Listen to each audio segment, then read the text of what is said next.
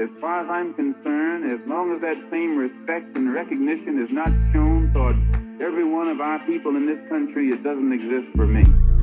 And during the few moments that we have left, we want to have just an off-the-cuff chat between you and me. Us. We want to talk right down to earth in a language that everybody here can easily understand.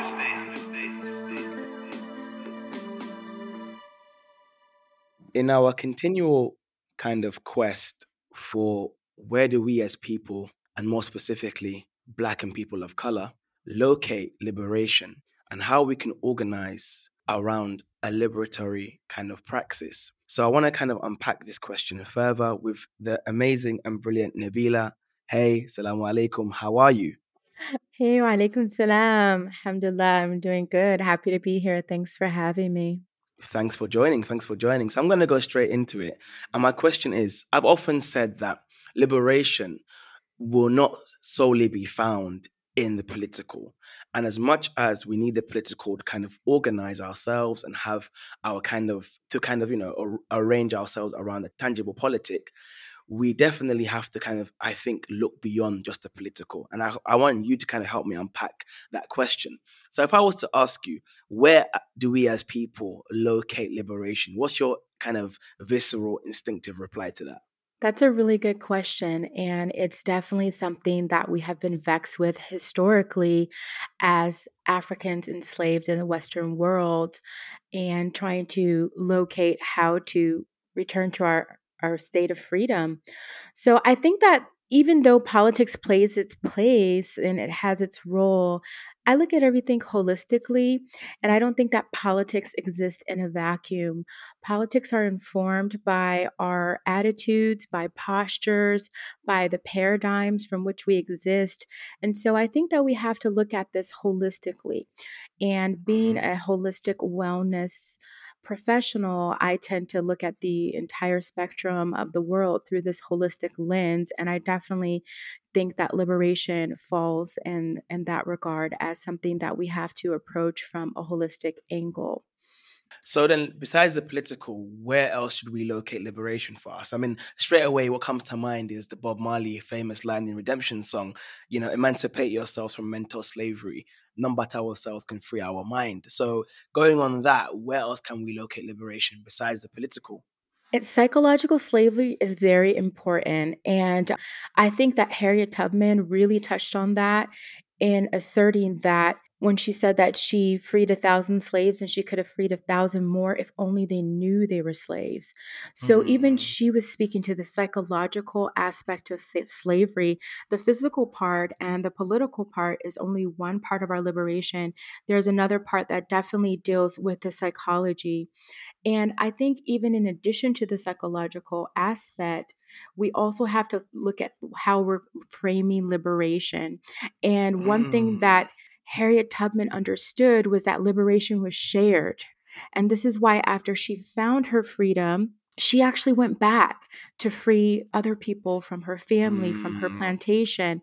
And how many of us would actually do that? Like, if we were able to escape the greatest horror of our lives, would we go back to get someone else? Or would we never want to return ever again? I And think sorry to interject, but I think what you're touching there is what we as Black people, I would say, in the Western world, suffer from quite a lot. That, I mean, Obama has wrote this recent book called To the Promised Land, and Dr. Cornel West rightly inserts he made it there himself without taking anyone else with him. And I think that's a very poignant point to be made, because a lot of the time we find, we're just happy to be Black and brown faces in high places on our own terms, and it doesn't matter what the collective thinks. And I feel like definitely what we learned from the freedom fighting and revolutionaries in our tradition, well, that they had this collective spirit.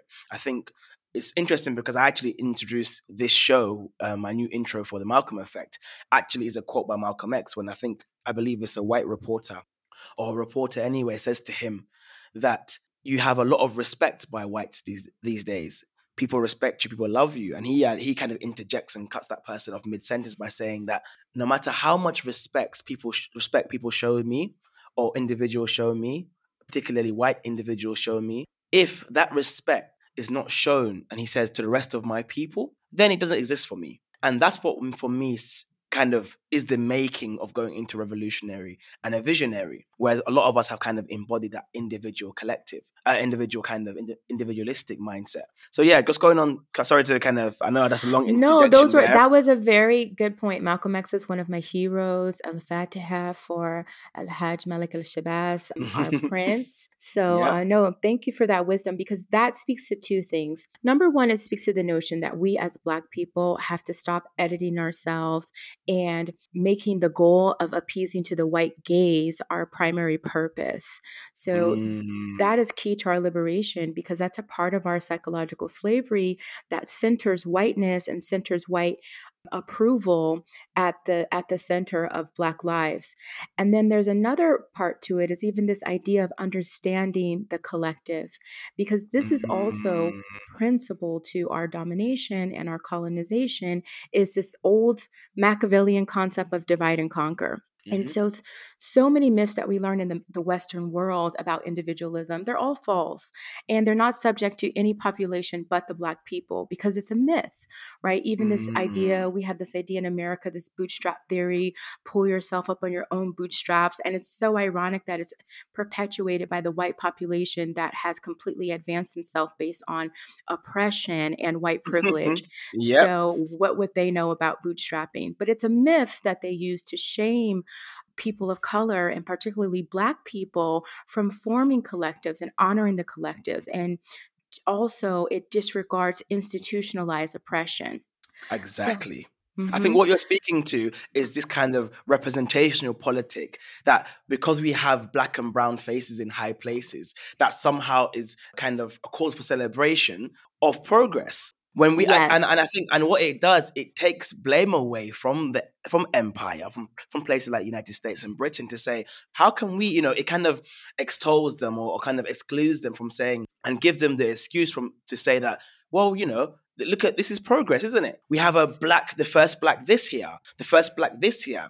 So I feel like ultimately, I think it's a very important point that the minute the kind of people in these places either routinely deny the experiences of the masses or act as if the issues aren't that bad, then those positions actually act as a hindrance for progress. They can very well do that, because what happens with this tokenism is, as you mentioned, is that it keeps us from doing the real work when we just have structural diversity. And that means we Yep. have representation just in I guess skin color, just in racial representation, and all of these other things, but we don't have any reformation in policy and organizational structure. We're not actually dismantling white supremacy. We're just using people of color as props to Yep. pretend that we have progress. And so this is what fake progress looks like.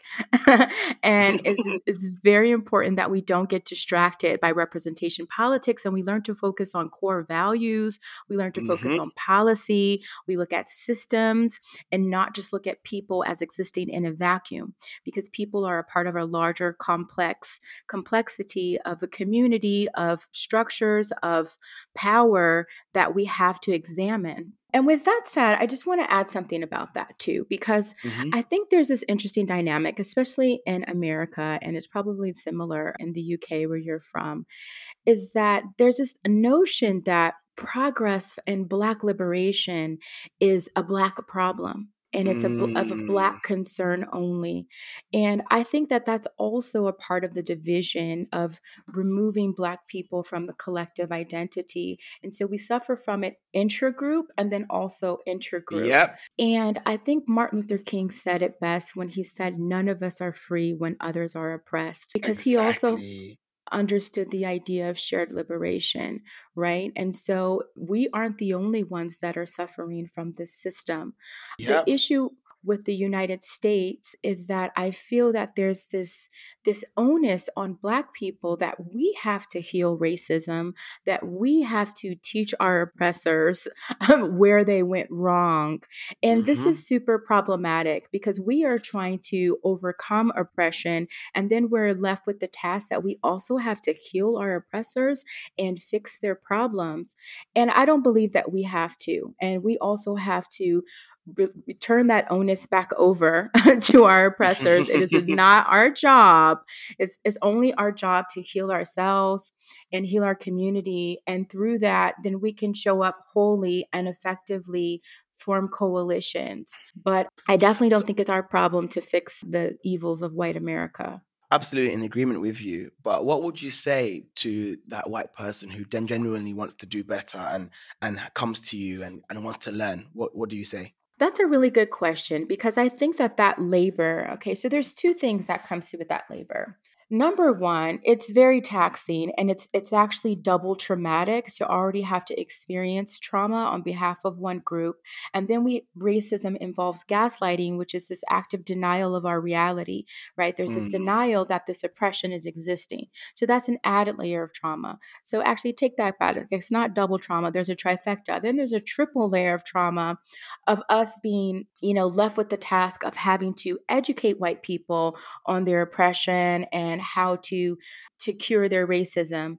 And I think that that emotional labor also shouldn't be on us. I think that it is up to these type of white persons that you mentioned to do their own work and their own labor. If there's actually people who are in racial justice and anti-racism education, sure, seek out that education, but also okay. do the work yourself. And then once you have done the work, now it is your responsibility as a white person to do affinity work within your group. And I think that if white people or allies of any other race, if they are true allies, then their task is to do that intergroup work within their group and not to take up space in the intergroup forum. Okay, I think that's a very interesting take. And I like the distinction you've made, though, because I do feel like it's not up to every single black person to kind of educate people on racism. I mean, some people just want to exist, and existing alone as a black person can be hella tiring and hella problematic sometimes.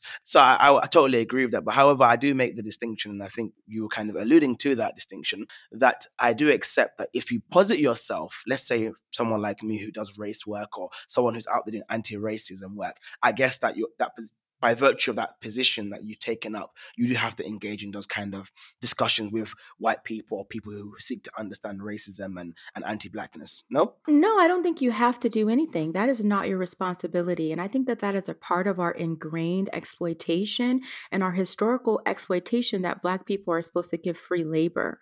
So if you are this person that is doing racial justice work and someone wants to learn from you and get some consulting or something like that, then maybe they should book you for your services and pay you for your labor. But to think that just because you're a Black person that has understanding of racial dynamics, that you therefore have to do free emotional and intellectual labor to help heal and engage in anti-racism education just on the strength that you're a Black person that has some knowledge in this area is also the hallmark of our exploitation. Okay, okay. I hear that. Maybe don't agree entirely then. I do agree insofar as saying that absolutely someone who is just a black person doesn't do racial justice work. It's not up to them. They can just live their lives. I think someone who posits themselves in that position, not saying that they have to, but I think it does come with the role. However, what they choose to do with that role, whether they're going to charge for their labor or going to offer it as a educational service online, I think it's up to that individual. Yeah, I think us choosing to engage in dialogue and choosing to be a part of forums and things like that, that's one thing. But just because I'm existing and operating in this space, it doesn't mean that I'm available for this type of free labor on an individual basis. I really don't believe that. And for someone who has a history of doing racial justice work, and people just expect that. So let's use a parable of any other field, okay? Let's say you are, give me a job title. Let's say you're a mechanic. Yeah. Okay. And just because you're a mechanic and you fix cars, that people think that they can come and get a free diagnostic from you because this is your position, or would you make them actually book an appointment? Of course, book an appointment. Exactly. So I don't feel that racial justice work should be treated any other way. In fact, it's extra laborious for us to have to go through this trauma and to still actively be processing it and trying to heal it. And then to people to feel that they are entitled to us engaging and consulting and educating them. Even for myself, I'm going to tell you, like with Black History Month ending, I totally celebrate Black History Month. I celebrate Black History 365. Yeah. And I think that it is instrumental to American history.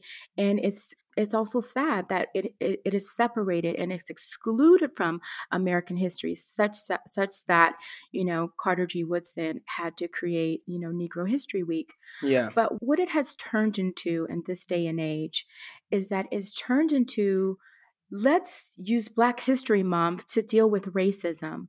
And let's talk about all the Mm. mistreatment and all the trauma of Black people during Black History Month, instead of actually celebrating Black history and celebrating Blackness and centering it. Why is the focal point always trauma and racism?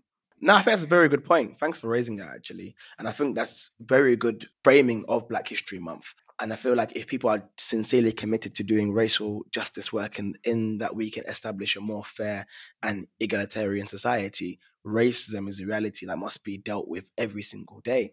Every single day, there must be a commitment to that. Whereas Black History Month should not be like, okay, let's just ignore Black people for 11 months and then center all our racial problems and trauma in the month. So, yeah, thanks for that framing, actually. You're welcome. And normally I do a lot of this work during Black History Month. I'm, a part of lots of different panels and Yeah. celebrations. And I was even blessed to be a keynote speaker during Black History Month. And it's interesting because I'll hold forums and panels where we're uplifting the narratives of various Black artists and thinkers and just everyday people, even students. And I notice that these forums will quickly get very heavy because people will use us and those opportunities to process their privilege and to process racism. And that's unfair because even with Black Lives Matter, although I fully support the spirit behind the movement, I want us Mm. to move past this very bare minimal understanding of Black existence. Black lives more than matter. Black lives are sacred, and Black lives should be celebrated. And I want us to move past this identity of pain and struggle and oppression. There's more to us than that. And there is a space Mm. for that. It shouldn't be erased, but it shouldn't be central to our lives. That is not our work because we are not the ones with the racism problem. Deep. No, I hear that. I'm in agreement with you. Thanks for that. You're leaving our listeners, I'm sure, with a lot of things to kind of think about. So I do want to return to the kind of question I asked at the top of the show, and that was, where do we locate liberation, and what does liberation look like? Great. That is a beautiful question, and I think that we're always exploring that. And I would love to dive deep into that because that is my life's work. But before we do that, I just want to circle back to I was just reminded of this wisdom from our ancestor Toni Morrison, who is also Mm. my shiro and my literary ancestor, where she says that the function of racism is a distraction, I remember and this. that you know this quote, okay? It's so powerful because she Do you have says it in front it of you? keeps you. I do. I Please read it for do. us. Please read it for us. Sure. Okay, I'll read it for you. So she says the very serious function of racism is distraction. It keeps you from doing your work. It keeps you explaining over and over again your reason for being. Somebody says you have no language and you spend 20 years proving that you do. Somebody says your head isn't shaped properly, so you have scientists working on the fact that it is. Someone says that you have no art, so you dredge that up. Somebody says that you have no kingdoms, so you dredge that up. None of this is necessary. There will always be one more thing. Oof, mic drop. Super powerful. And I am guided by that in my work because I would rather center my work on actually healing Black bodies and helping us reclaim our autonomy over our bodies that were taken away from us, right? Mm. Because a big part of our enslavement, it said that we weren't even human. It Yeah. said that we were actually stock, like the stock market, and you buy pieces of ownership in companies. We were treated in the same fashion, except worse because we are human, right? So, in the Mm. subhuman, most gruesome form of chattel slavery, our autonomy over our bodies was taken away. Our license to care for our bodies, to nurture our bodies, to feed our mind, bodies, and souls were all colonized. And so, with respect to this, our existence is resistance, yes, indeed, but also us reclaiming our Black bodies by nurturing them, giving our bodies the proper nutrients. Rest is revolutionary, and understanding that wellness is political, Mm. right? I think you just given the title of this episode, Rest is Revolutionary. So thank you for Yes, I am I'm, here for that. I'm here for it. I'm here for it. I'm here for it. So in your own work then, how do you kind of wrap up after this few more questions, but in your own work, how do you ensure that you inculcate that in people, particularly Black people? Well, circling back to the idea that a huge part of our enslavement is psychological, Mm-hmm. and trying to help people actively break the chains of psychological slavery, as Dr. Naeem Akbar would put it. Mm-hmm. And a key way that I do that is through channeling affirmations and rewriting scripts. So we have been cognitively programmed to believe certain things about ourselves Mm-hmm. and about the world. And a big part of us reclaiming our identities is tapping into this divine voice within inside each and every one of us. And this was the same divine voice that led Harriet Tubman to freedom, and that led our ancestors to freedom at a time when they were told that they didn't deserve it, that they had a God given appointment to Mm-hmm. serve the white man. Mm-hmm. And even despite this attempted brainwash and this oppression, this multi layered oppression, this physical, spiritual, and psychological oppression, still there was an innate voice and an innate calling for freedom in so many of our ancestors. And this is how they got freedom. And this is what made them fight for Mm-hmm. it. And this is how we have the degree of freedom that we have, right? And so each and every person is instilled with this humanity. And so in my work, I teach people how to find their liberation through meditation. And number one, Okay. fueling your mind, body, and soul, because meditation has complete wellness benefits psychologically, physically, and spiritually. And this Mm-hmm. is backed by science. And number one, we're improving our wellness, which I said wellness is political. So there's that facet to it.